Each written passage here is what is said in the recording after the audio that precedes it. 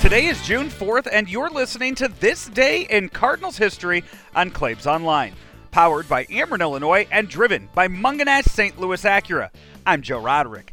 Today's memory isn't one from the field, but quite possibly could be one of the most important moments in franchise history for the St. Louis Cardinals, as it was today that they signed a young kid from Pennsylvania to his first contract. 1938, Stanley Francis Musial signs his first professional contract. Still in high school, the Cardinals held it and didn't file a contract with the major leagues until Stan graduated. I guess they wanted to make sure they weren't going to lose what they thought was going to be a pretty promising prospect.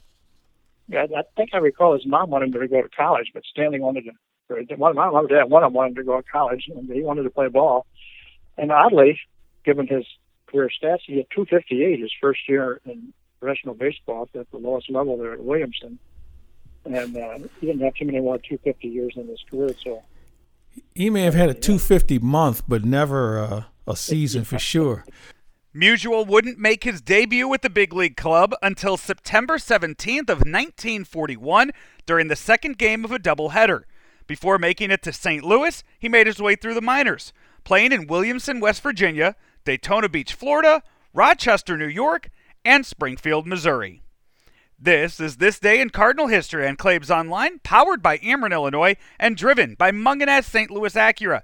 Right now through July 6th, Mungenast Acura wants to show their appreciation to all first responders and healthcare workers by offering them $750 towards buying or leasing a new 2020 Acura.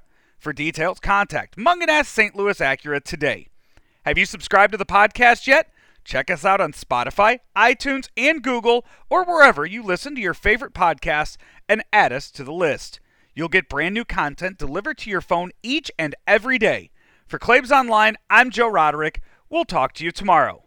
We love talking to the president and chairman of Ameren, Illinois. He is Richard Mark. Emergency Operations Center acts as kind of a central command center, and everything is dictated from there. They tell the crews that are out in the field where to go, where the main breakers are to go to de-energize the line, and then they verify that that line is closed, and they're able to tell 500, 600, 700 people that are working out in the field exactly where to go to make the proper repairs to get our system back on in a storm situation.